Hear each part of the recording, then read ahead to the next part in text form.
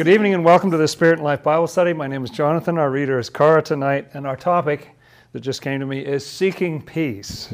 I'm thinking particularly about something the Lord said during the triumphal entry, where He said that the people did not know what made for their peace.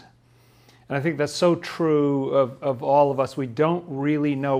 We spend a lot of our lives sort of going after what we think is peace that isn't peace, or that satisfies us temporarily and then leaves us hungry or frustrated or restless or nervous or whatever. And so I want to talk about these two different pathways to peace tonight. We'll even do the hippie thing and talk about how peace relates to love. And so would you care to join me on that journey, good friends?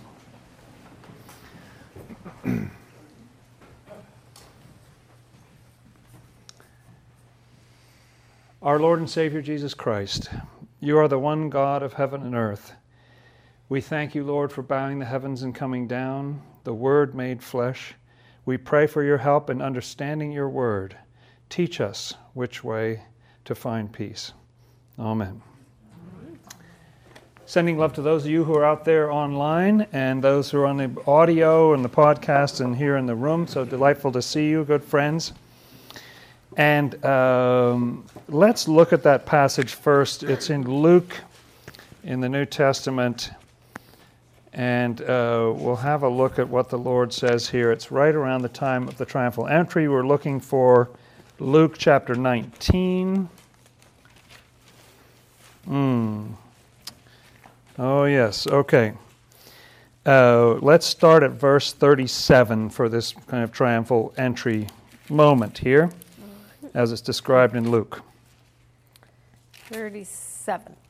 Then, as he was now drawing near the descent of the Mount of Olives, the whole multitude of disciples began to rejoice and praise God with a loud voice for all the mighty works they had seen, saying, "Blessed is the King who comes in the name of the Lord, peace in heaven and glory in the highest." So they said peace in heaven. That's interesting. Peace in heaven, because we'll see that it said something at the Christmas story about peace on earth, didn't it? But peace in heaven is what they said at this triumphal entry. Okay. Go on. And some of the Pharisees called to him from the crowd, "Teacher, rebuke your disciples." But he answered and said to them, "I tell you that if these should keep silent, the stones would immediately cry out." Now as he drew near, he saw the city and wept over it. This is Jerusalem, so he's coming down into Jerusalem from the Mount of Olives, and he weeps over the city. And what does he say? Saying, "If you had known, even you, especially in this your day, the things that make for your peace." The things that make for your peace. If only you had known what would have made for your peace. Go on. "But now they are hidden from your eyes. For days will come upon you when your enemies will build an embankment around you, surround you and close you in on every side, and level you and your children within you to the ground. And they will not leave in you one stone upon another, because you did not know the time of your visitation." Yes, it's interesting. And then he goes immediately into the temple and casts out the money changers and so on. So I found that powerful, that as the triumphal entry is going on, he weeps over the city and says, "You didn't know what made for your peace. You know, you didn't understand the peace that the Lord had to offer them." And so that got me thinking about us and how do we know what makes for our peace. We have a lot of foolish ideas about peace. Basically, one of the things that I want to argue tonight is that peace has to do with love. It has to do with our will and the satisfaction of our will, like just in a sort of earthly sense. If you've been longing and longing for something, then when you finally get it, you know, there's a sense of peace. Or when there's been some battle and finally it's resolved or something of whatever different kind, the peace, the cessation of hostilities, and finally getting what you've wanted for so long that you weren't getting. But what makes this a little tricky is that Swedenborg talks about the fact that we have two different levels to us. We have an outside and we have an inside. And so we can be operating from a kind of earthly will, and what the earthly will thinks will make it peaceful is different than, what did it say, peace in heaven. You know, it's different than peace in the inner self. And so I think we'll see that in these passages. Let's have a look. Let's start at Psalm 4. Okay, so go to the middle of your Bible. Roughly there, you should find the Psalms, and let's go to Psalm 4. I think we might just read this whole thing. I think this is very beautiful. Oops. Okay. I'm slow today. All right, Psalm 4.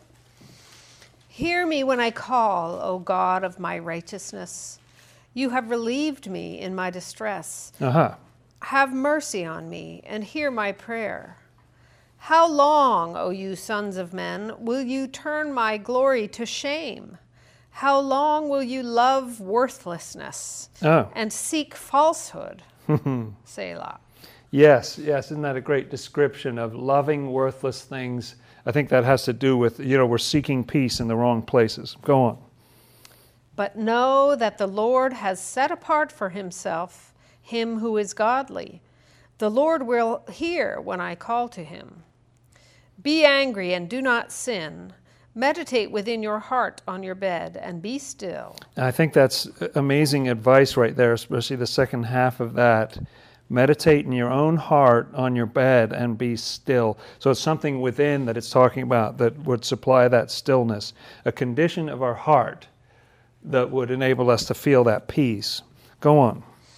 Offer the sacrifices of righteousness and put your trust in the Lord. Yes, and the way Swedenborg understands the sacrifices of righteousness would be the things that we do as we repent, treat other people well, and so on. Those, not animal sacrifices or something, but the actual sacrifices of doing good things for others, and put our trust in the Lord. Go on. There are many who say, who will show us any good? Lord, lift up the light of your countenance upon us. You have put gladness in my heart, more than in the season that their grain and wine increased. So the Lord is able to put a gladness in our hearts that's more than just like, oh, the crops are doing well. And obviously, if you understand Swedenborg's idea of correspondences, those also have a meaning having to do with love and truth. But this is a gladness that the Lord puts in our heart. And then this is a beautiful verse that it ends with, I think. I will both lie down in peace and sleep. For you alone, O Lord, make me dwell in safety. Yes. So peace has something to do with safety as well, doesn't it? Protection from enemies, to be in peace, to really, really sleep. That's a beautiful psalm. And to my mind, there was a lot of complex things in there. But to my mind, it was talking about it has something to do with the way that we live our lives, the sacrifices of righteousness, putting our trust in the Lord, and also just what goes on in our hearts in those quiet moments, when you're meditating in your own heart on your bed and be still. Psalm 34 is also a sort of important passage about this. Let's read verses 7 to 14 there. How about that? The angel of the Lord encamps all around those who fear him and delivers them. So this is something of that protection, isn't it? That the angel of the Lord would camp around people who fear the Lord. In other words, they worship the Lord, they respect him, and so on. And he delivers them. And this is a beautiful phrase, isn't it? Oh, taste and see that the Lord is good. Blessed is the man who trusts in him. Oh, fear the Lord, you his saints. There is no want to those who fear him. The young lions lack and suffer hunger, but those who seek the Lord shall not lack any good thing. Okay, now I want to just say, I don't know if this is really contained in this verse, but what it makes me think of is that my experience of the human will, the will of our outer self, is that it, to my mind, has kind of an addictive nature. It wants things that end up not satisfying it. And then it wants more, and it wants more, and it wants more and more. And it becomes more and more restless. It thinks it knows what it wants. So I'm interested, it says, the young lions lack and suffer hunger. That's that feeling of not having enough, not being at peace, being restless, and so on. But those who seek the Lord don't lack any good thing. You know, there's a state of abundance if we can come into that inner self, like the peace of that inner self, the peace of our higher will, that gives us that blessing that we're not craving this or that. We're just satisfied. There's an abundance in there. That's the real peace. And so I see Scripture trying to differentiate between these. Let's go on and see what else this says here. Come, you children, listen to me. I will teach you the fear of the Lord. Who is the man who desires life and loves many days, that he may see good? Oh, well, here's a recipe. Keep your tongue from evil and your lips from speaking deceit. And here we go. Depart from evil and do good. Seek peace and pursue it. So it seems logical to conclude to me that the way that we seek peace and pursue it is by departing from evil and doing good. And so the verse 13 there is about what we say. Keep your tongue from evil and your lips from speaking guile. Depart from evil and do good. Seek peace and pursue it. And the idea of pursuing peace is ironic because what you'd like to do is just have a nice warm bath in peace. Why should you have to chase it around or something? But that is part of what we're going through, that we need to. It's elusive, you know, and especially that higher kind of peace. We need to do some work to get there. We don't just, sort of say an affirmation and we're there. We really have to go after that. Seek peace and pursue it. And that's what the Lord wants to do. And so when he's doing the triumphal entry, he's saying, you didn't know what you didn't figure out what would make you peaceful. And that's a sad thing to the Lord. Let's look down at verses 18 and 19, because it seems to fit in here, doesn't it? The Lord is near to those who have a broken heart and saves such as have a contrite spirit. Yeah, so this doesn't necessarily mean, your life is just going to be great, everything's going to be wonderful. You know, the Lord is able to build this peace in us through our suffering and the compassion that grows up with our broken heart and so on. And look at that next verse. Many are the afflictions of the righteous, but the Lord delivers him out of them all. Yes, that's right. Just a beautiful statement there.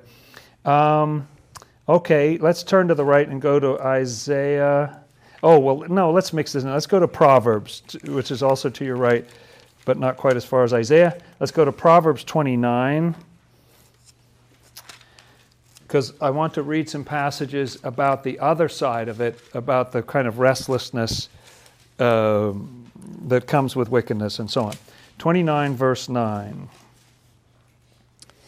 If a wise man contends with a foolish man, whether the fool rages or laughs, there is no peace. There's no peace. So do you enjoy that? So you've got a wise person, you've got a foolish person, and whether the foolish person is raging and angry or laughing or whatever, there's no peace. Under neither circumstance is there peace. I think that's the story of our lives. One of the things that I wanted to get across tonight is that I think a lot of what we go through in this life is a very careful framing of the before picture. Swedenborg says that we cannot know what is blessed, peaceful, and happy unless we've known what is not blessed, not peaceful, not happy. And we become more and more sensitive to it by contrasts that are actually experienced. So this is very, very good news, friends, because we're becoming skilled connoisseurs in misery. We are becoming experts in frustration, in loss and so on.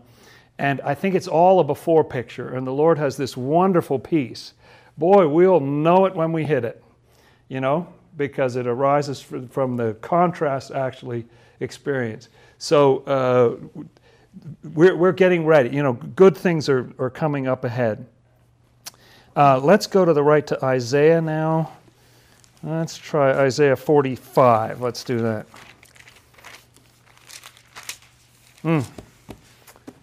Okay.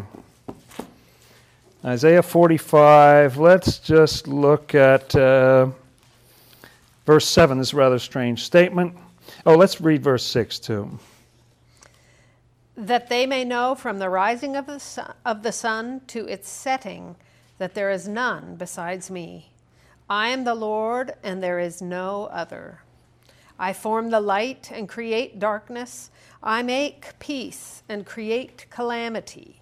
I, the Lord, do all these things. Now that's rather strangely worded. Swedenborg would say that's written according to an appearance. It is true that the Lord creates peace. It's not true that he creates calamity, but his presence can cause that as he comes closer.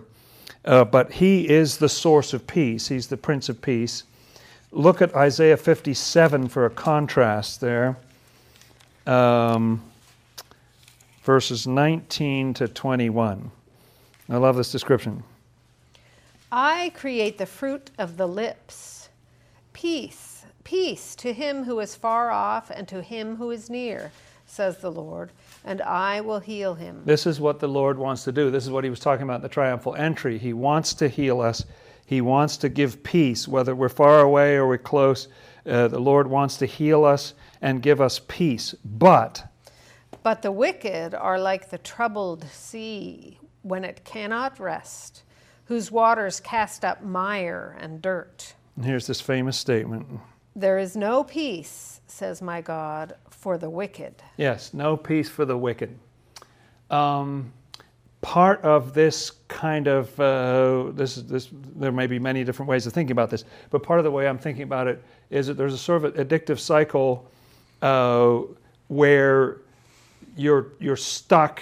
This is the peace of the outer self, a false peace, is you get stuck in this thing where your evil will wants to act out, and you're getting thoughts about acting out, whatever form that might take.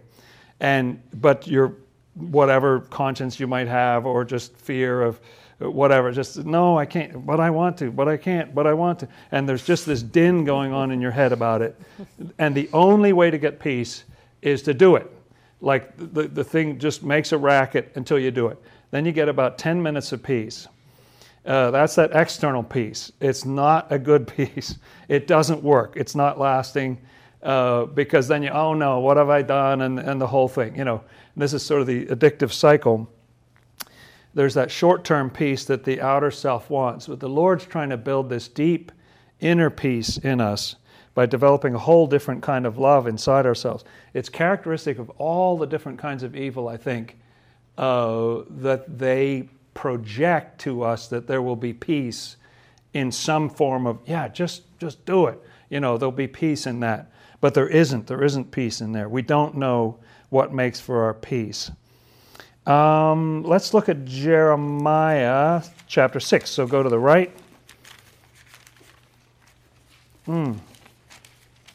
Okay, Jeremiah 6, verse 13. This is a description of people who are not in the true state of peace. Because from the least of them, even to the greatest of them, everyone is given to covetousness. And from the prophet even to the priest, everyone deals falsely. They have also healed the hurt of my people slightly, saying, peace, peace, when there is no peace. Aha! You see what that's saying? So it's talking about a situation where there's all this rampant covetousness, which is against the Ten Commandments, and from the prophet to the priest, everyone's dealing falsely. So these people who should be healers and should be helping society are not helping. They healed the daughter of my people slightly, it said. Like, it didn't really work. Because you say peace, peace. You say peace, peace. But there is no peace. There's no peace because you're on the whole wrong level. As long as there's false dealing and covetousness and everything, you'll never have peace that way. This is why the Lord is against evil, because it's bad for us, it's bad for our hearts. You never get satisfied, and it's very frustrating. And they say, here, this will make you peaceful, that'll make you peaceful, but there's no peace. And let's just look at verse 16. Thus says the Lord, stand in the ways and see, and ask for the old paths where the good way is, and walk in it. Then you will find rest for your souls. Wow. Okay. So there's maybe it's describing a situation where there's all this innovation, there's all this news. Just go back to good old-fashioned repentance. Go back to the old ways, the Ten Commandments, and so on. Walk in that, and you will find rest, not for your outer self, for your souls. You'll find rest for your souls. But what did they say? But they said, we will not walk in it. Yeah, we don't want to. Because we don't know where our peace is. We don't know what makes for our peace. That doesn't seem peaceful at all to us. We'd rather solve the problem another way. Okay, let's turn to the right and go to Ezekiel. Ezekiel 37.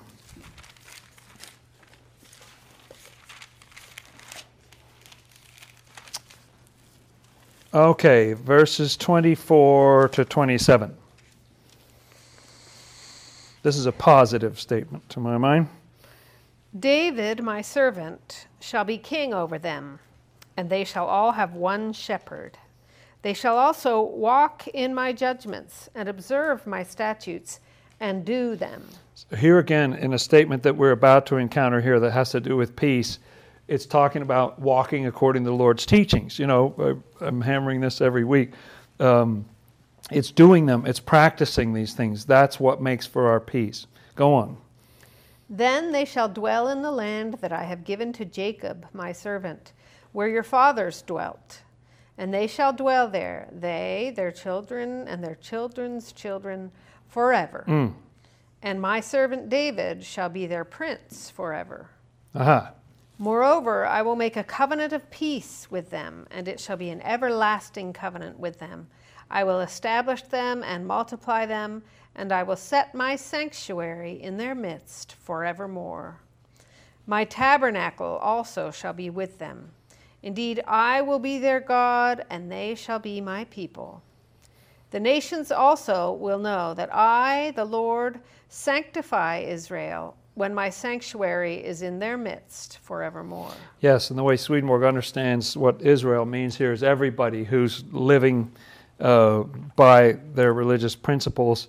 So the Lord's tabernacle. So this is not a temporary peace. This is not sort of a relief to an itch or something. This is an eternal covenant of peace because the Lord will make his sanctuary in the midst of us forevermore. He is the source of peace itself. And so when his love is in our heart, then we've got peace indeed. Okay, I can't resist going to this. Let's go to Matthew in the New Testament. Let's go to Matthew chapter 14, because this story came to mind. And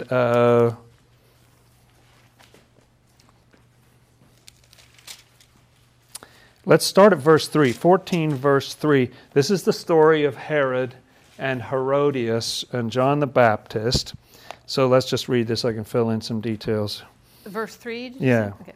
For Herod had laid hold of John and bound him and put him in prison for the sake of Herodias, his brother Philip's wife. Yes. Herod had been married to someone named Aretas, who was a daughter of the king of the Nabatean kingdom, which was right next door. And so, but he had divorced her and married the person who was divorced by his half-brother Philip, who was Herodias. And John had said that was not good. Look at the next verse. Because John had said to him, "It is not lawful for you to have her." So Herod put John and bound him and put him in prison because John was making this noise about you're doing the wrong thing. Okay, go on. And although he wanted to put him meaning John the Baptist, to death, he feared the multitude because they counted him as a prophet. Okay, so he wants to so look at what's in his heart. Wants to kill John the Baptist. Why does he want to kill him? He wants to kill him because John the Baptist was saying stuff he didn't want to hear. And so, but what is the other feeling in his heart? He fears the multitude because they count him as a prophet. Go on. But when Herod's birthday was celebrated, the daughter of Herodias danced before them and pleased Herod. Therefore he promised with an oath to give her whatever she might ask. Yes, and I read an interesting commentary of this today because they said that he was acting like one of these enormous, powerful leaders. He was actually just sort of a two-bit guy in a little small part of another part of the world. So, but he's acting like this big, I'll give you whatever you want in the kingdom. So, go on. So she, having been prompted by her mother, said, "Give me John the Baptist's head here on a platter." Yes. And the king was sorry. Nevertheless, because of the oaths and because of those who sat with him, he commanded it to be given to her. Okay, so he wants John dead, but he fears the multitude, but he also fears the opinion of his guests because he made this foolish oath. I mean, this guy's getting pinned in every way, isn't he? Go on. So he sent and had John beheaded in prison. And his head was brought on a platter and given to the girl, and she brought it to her mother. Then his disciples came and took away the body and buried it, and went and told Jesus. Okay, so why does this story come to mind? Herod had a problem. John the Baptist is making things not peaceful for him. So he thinks he knows the things that make for his peace. Put him in prison, shut him up. If you get a chance, nobody's looking, kill him. And I think Herod's a perfect picture here of our mind when we're just in that outer self. Is like the mind of the outer self, and Herodias is like the will of the outer self. And the mind is kind of neurotic. There are a lot, as one commentator pointed out, like Ahab and Jezebel, if you know those two in the Old Testament, where she's sort of ruthless and he's kind of neurotic. So Herod's neurotic, and he wants to kill him, but he fears the multitude. He's it's just bound one way or the other. Can't do right. But Herodias has this clarity of like, as soon as the question is asked, like, I know, kill him, lop off his head. That will make for our peace. We will shut him up. Now, read the first two verses of the chapter. Let's go back to that. Thank you. I'm just wondering about that. At that time, Herod the Tetrarch heard the report about Jesus. Oh, he heard a report about Jesus. And said to his servants, "This is John the Baptist. He is risen from the dead, and therefore these powers are at work in him." Now, so you get what's going on? No. Did killing John the Baptist solve Herod's problem? No, he's terrified. Because here comes this Jesus. Now, did John the Baptist do miracles? No, not as far as we know. No, he didn't do miracles. But he hears about Jesus, who's doing all these miracles, and he thinks, it's John the Baptist, come back from the dead, more powerful than ever. Did it make for his peace?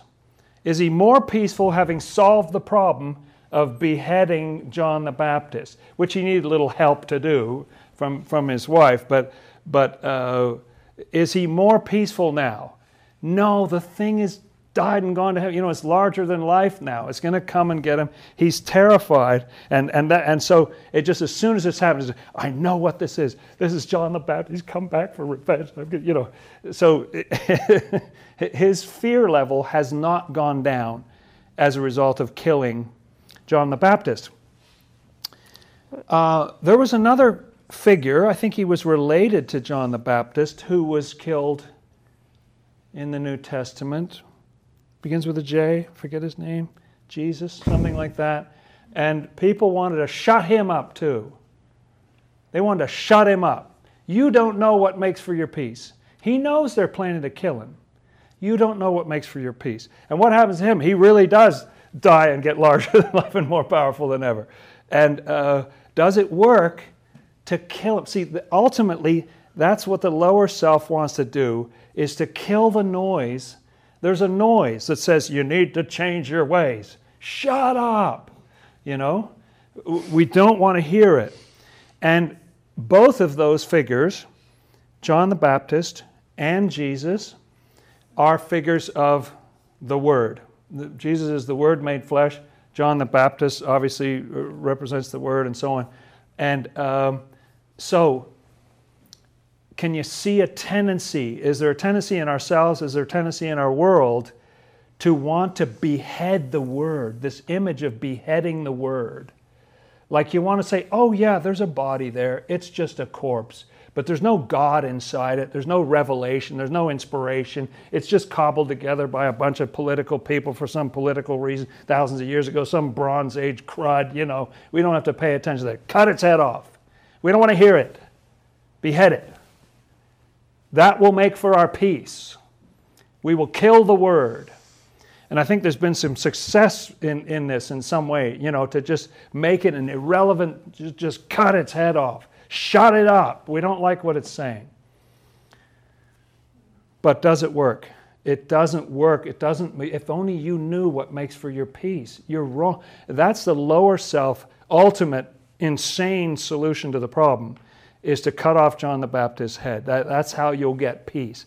That's how you'll be able to do what you want. That picture of the will, Herodias, and the intellect, Herod, you know, being able to do what they want. Just get rid of John the Baptist. Get him out of the way. Get the Lord out of the way. There may have been some people who felt relieved when Jesus was put to death. I mean, certainly there was such an outcry against him. You know, the teaching, he's taking power and he's ruining everything, and you've got to kill him. And it was perfectly within the Jews' right to stone him. But they wanted something worse. They wanted crucifixion. They really wanted to shut him up. There's also a story in the Old Testament, isn't there, about Jeremiah, who's saying things that people don't want to hear, and they throw him in prison. They try to shut him up too. You know, I mean, this is a human tendency. We don't want to hear it. So we think the thing that makes for our peace is to stop the noise. You know, stop the thing that's telling us, you need to change your ways. There's no peace for the wicked. I'm telling you, not a good path. Give that up. No, I love that. Shut up. You know, and the thing just keeps trying to say, no, lay that aside. I'm telling you, there's peace in a different direction. That's the ultimate. And so you end up in the situation that's cursed in Leviticus. Let's turn all the way back to the third book of the Bible. In Leviticus, there are these curses, and there's just this magnificent description here. There's actually sort of 5 rounds of these things, and we don't have time to read them all, or even much part of them. But let's read 26, verse 36. This is all about if people do not hearken to the Lord, it says in verse 14, and you will not do these commandments, here's what's going to happen to you. The Lord is warning us. This is what's going to happen. This is how you'll end up. And look at verse 36 down there. This one just gets me. And as for those of you who are left, I will send faintness into their hearts in the lands of their enemies. The sound of a shaken leaf shall cause them to flee. They shall flee as though fleeing from a sword, and they shall fall when no one pursues. Go on. They shall stumble over one another, as it were before a sword, when no one pursues. And you shall have no power to stand before your enemies. This is the opposite of that peace and safety where you sleep at night and you feel fine and everything. No power to stand before your enemies. Go on. You shall perish among the nations, and the land of your enemies shall eat you up. And those of you who are left shall waste away in their iniquity in your enemies' lands. Also in their fathers' iniquities, which are with them, they shall waste away. But if they confess their iniquity and turn things around, it won't be bad. You know, you won't have to face these curses. That particular curse of the faintness in the hearts and the sound of a shaken leaf will chase them, you know, where you're running away from nothing whatsoever. Swedenborg tries to describe, sometimes they sound almost humorous, but I think they're really very serious, the sheer terror that people experience in hell. There's just no, it's horrible because there's no protection, because they have voluntarily given up all, they said, no, we don't want anything to do with the Lord. We tried to cut off John the Baptist's head. We didn't want to hear it and everything. And then they have nothing to protect them. So they end up in this situation, no power to stand before their enemies. And just unbelievable fear. And however strong or adamant or mighty they may seem, or aggressive or whatever, there's just this deep panic and terror underneath all of that. Such a terrible state. There's no peace for the wicked. That's quite an understatement. You didn't know what made for your peace. We head in the wrong direction. We try, well, this will be good. This will be good. Oh, I don't want to hear what the Lord has to say, but this will be good. That'll be good, says the outer self. But that's not the way to get to peace. So let's look at what the Lord is offering us instead. Let's go to Matthew chapter 10 in the New Testament.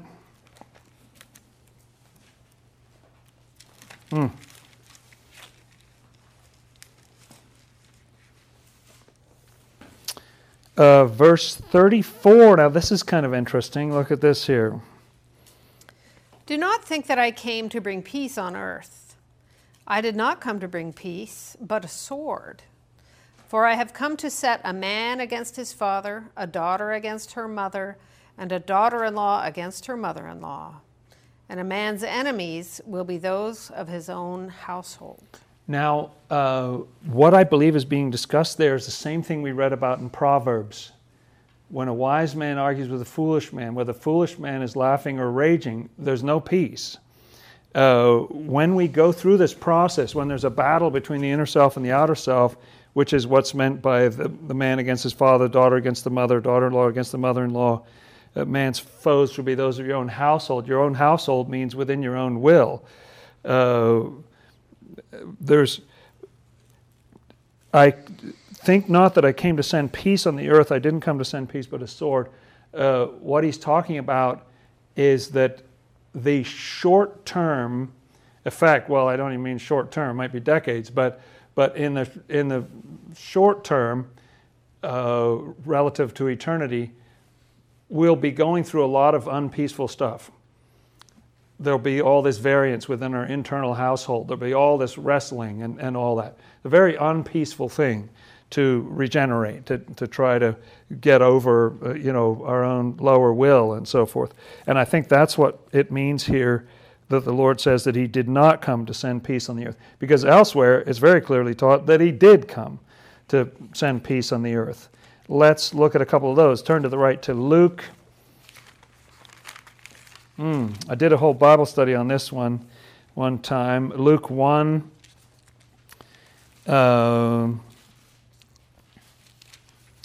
This is what the Lord is going to do. 177 and following. To give knowledge of salvation to his people by the remission of their sins, through the tender mercy of our God, with which the day spring from on high has visited us, to give light to those who sit in darkness and the shadow of death, to guide our feet into the way of peace. Yes. Peace is a way. It's a life. It's not just I'm feeling this for a second. There's a whole way. There's a peaceful way of living.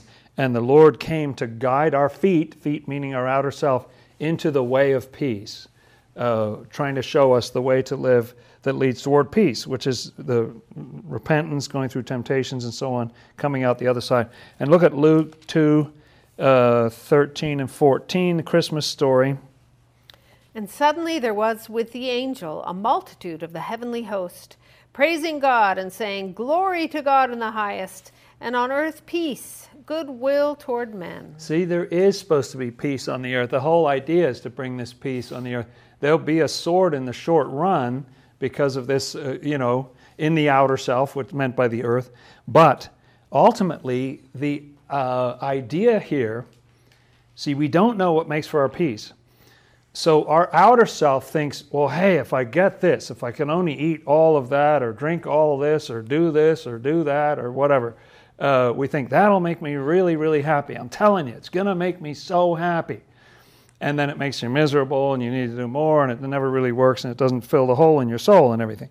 But if we turn instead to laying those things aside and try to get hooked up with the Lord inside, in the long run, that true peace that comes inside can filter down into the outer self. The idea of the Lord's coming was to have peace on earth, peace in our outer self.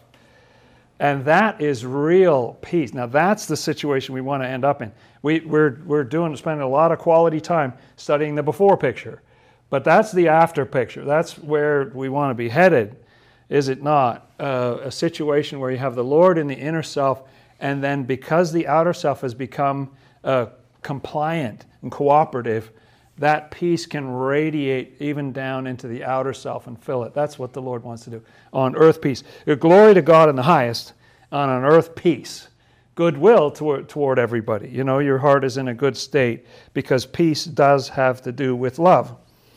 I want to indulge in a brief tangent about hippiedom and so forth. It's interesting that there was such a sense, 50 years ago, whatever, about peace and love. Peace and love. Those go together. That's a very important thing. There was a little problem, if I may express an opinion, that it sort of went peace and love and drugs and promiscuity and alcohol and lawlessness or something. And those last four didn't actually make for lasting peace for ourselves or our nation or what, we had to sort of get over that after a while. The peace and love part, I think, was a great idea. I think it might have been the wrong self was sort of determining, it's like what that looks like or something, But the idea is good. And the idea of peace coming from love, Swedenborg says that peace, in one passage, he says that all peace comes from mutual love. That's an interesting idea. In other words, love between people. That's where peace comes from. It comes from relationships with others, from love. Let's read some more peace passages, shall we? Let's go to the right to John. Let's go to John 14.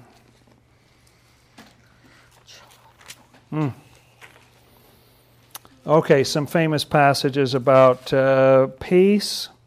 14:27. Peace I leave with you.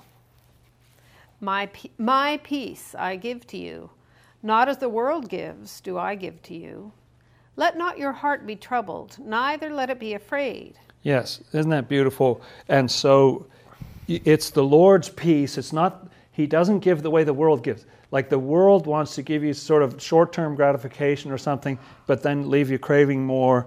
But the Lord doesn't give that way. Not as the world gives, do I give to you.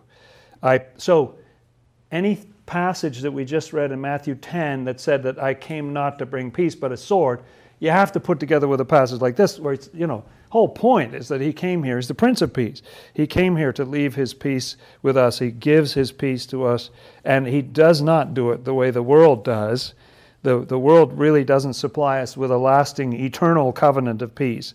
That's something we have to go to the Lord to get.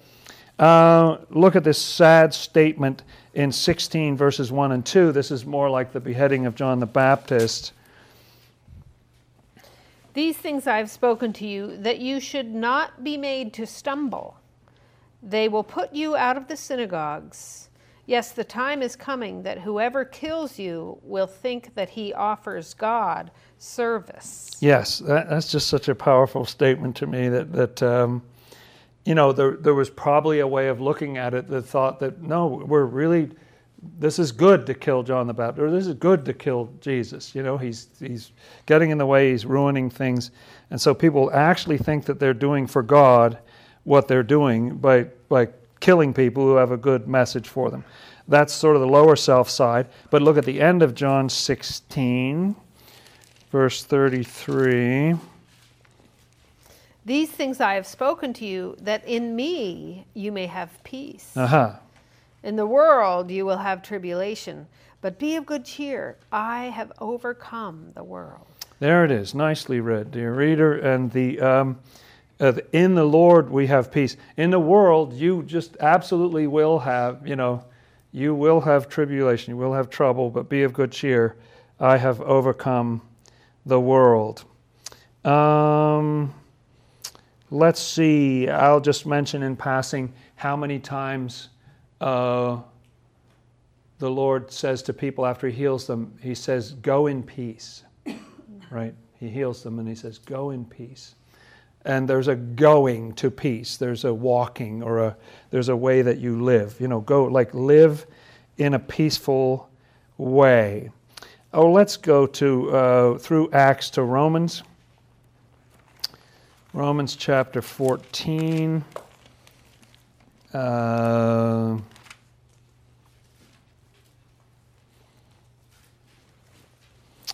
17 to 19 in Romans 14.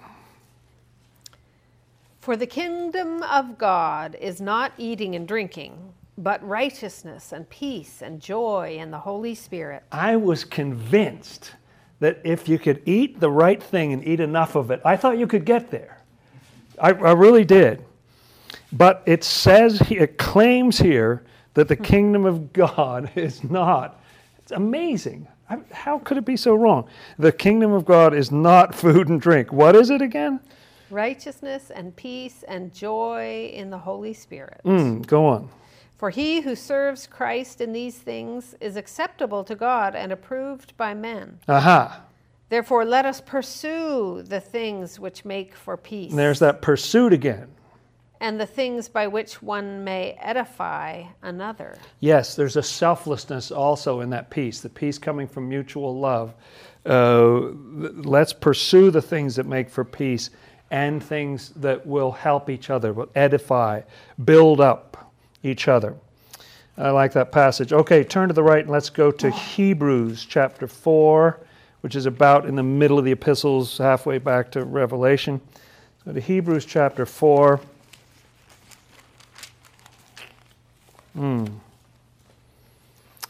Oh, let's just start at verse 4 here. It's got this great talk about, entering into the Lord's rest on the seventh day and all that.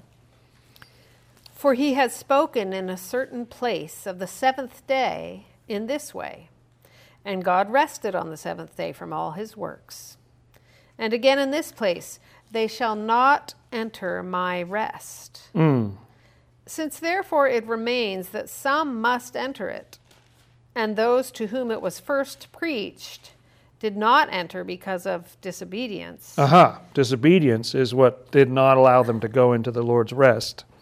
Again he designates a certain day, saying in David, today, after such a long time as it has been said, today, if you will hear his voice, do not harden your hearts. Yes, it's about the softness of the heart. Don't harden your heart. If you hear his voice, don't try to cut off that voice. Soften your heart. Let that come in. Go on. For if Joshua had given them rest, then he would not afterward have spoken of another day. There remains therefore a rest for the people of God. For he who has entered his rest has himself also ceased from his works, as God did from his. Let us therefore be diligent to enter that rest, lest anyone fall according to the same example of disobedience. Yes, okay. And so in the Old King James, although it reads quite differently in here, it says, let us labor therefore to enter into that rest, which is wonderfully sort of ironic, that you have to labor to get into that state of rest.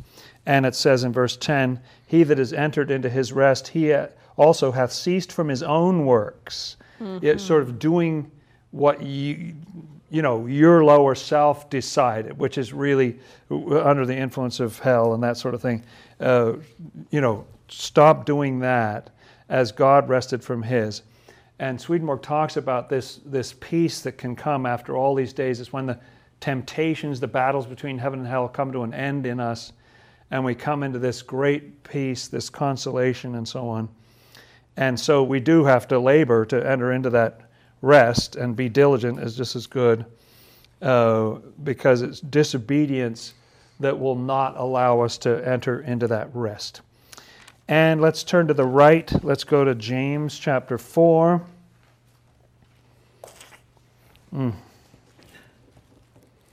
starting at the first verse there, this wonderful little discussion about war, the opposite of peace.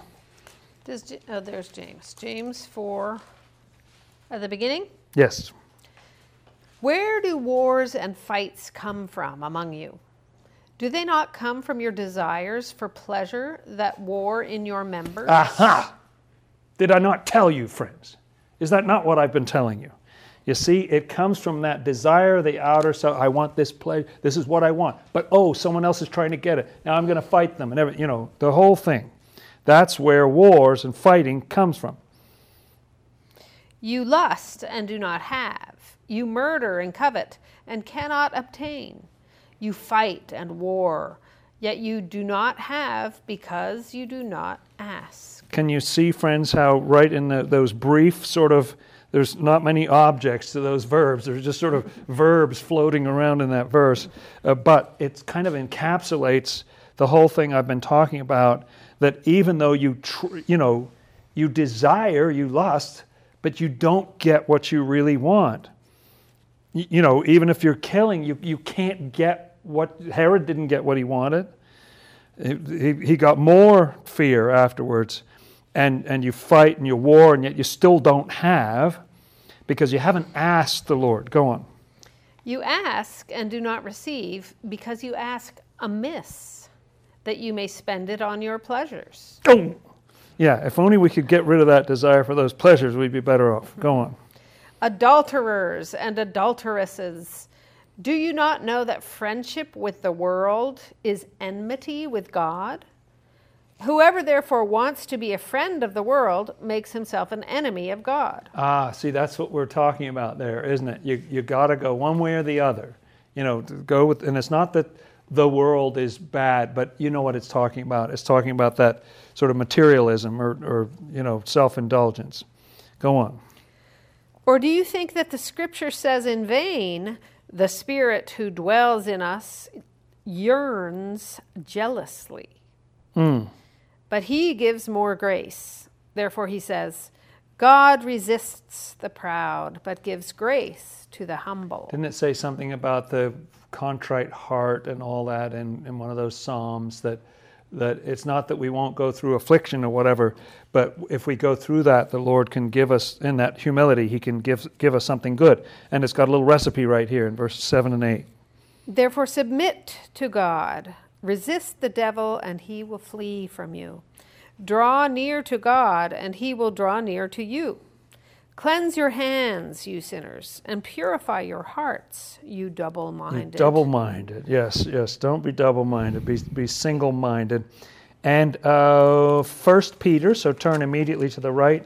Let's go 1 Peter 3.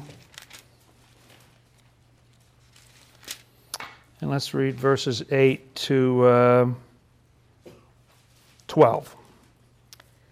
Finally, all of you be of one mind, having compassion for one another. Love as brothers. Be tender-hearted. Be courteous, not returning evil for evil or reviling for reviling, but on the contrary, blessing. Blessing. Knowing that you were called to this, that you may inherit a blessing.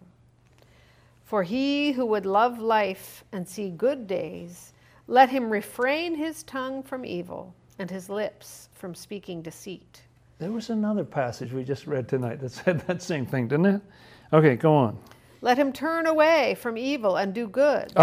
Let him seek peace and pursue it. There it is. Seek peace and pursue it. See, the message of the Old Testament, same message in the New Testament. Turn away from evil, do good, seek peace, and pursue it. Why? For the eyes of the Lord are on the righteous, and his ears are open to their prayers. But the face of the Lord is against those who do evil. All right, I think we'll close our passages there tonight. But I just want to wrap this up with a thought that Swedenborg tries to describe the peace in heaven.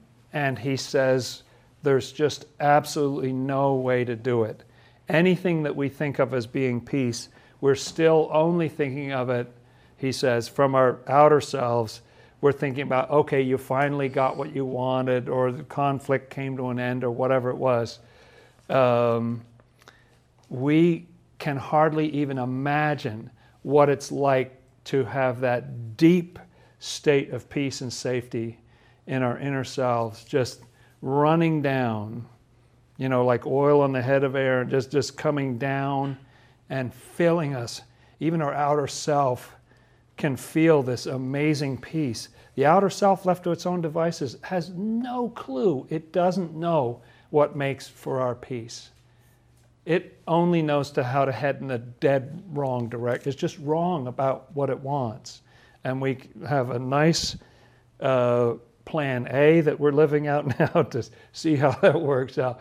But so good to work towards, although it's a lot of sort of internal battle and everything, to work towards that second state where the Lord can develop something within us so the Lord can be present with us. Can you imagine the sense of peace? There was this great quote the other night on the Swedenborg and Life show from someone who had a near-death experience who said that when he was in the presence of the Lord, it was like the Lord knew him so much better than his own parents knew him or anything. It was just this wonderful feeling of safety and peace. And the presence of the Lord can give that to us, and that can come down even to the outside. And that everlasting covenant of peace. It's not this little, you'll feel good for 15 minutes and then don't worry about what happens after that the lower self is always trying to sell you. No, it's talking about a lasting peace, an incremental peace. Doesn't it say in Isaiah 9, verse 7, of the increase of his government and peace, there will be no end. That's quite a thought. That's a better deal. If you had to weigh one against the other, I would say, go with the everlasting, ever-increasing peace. It's a better deal. Thank you for your kind attention, good friends. Let's close with a prayer.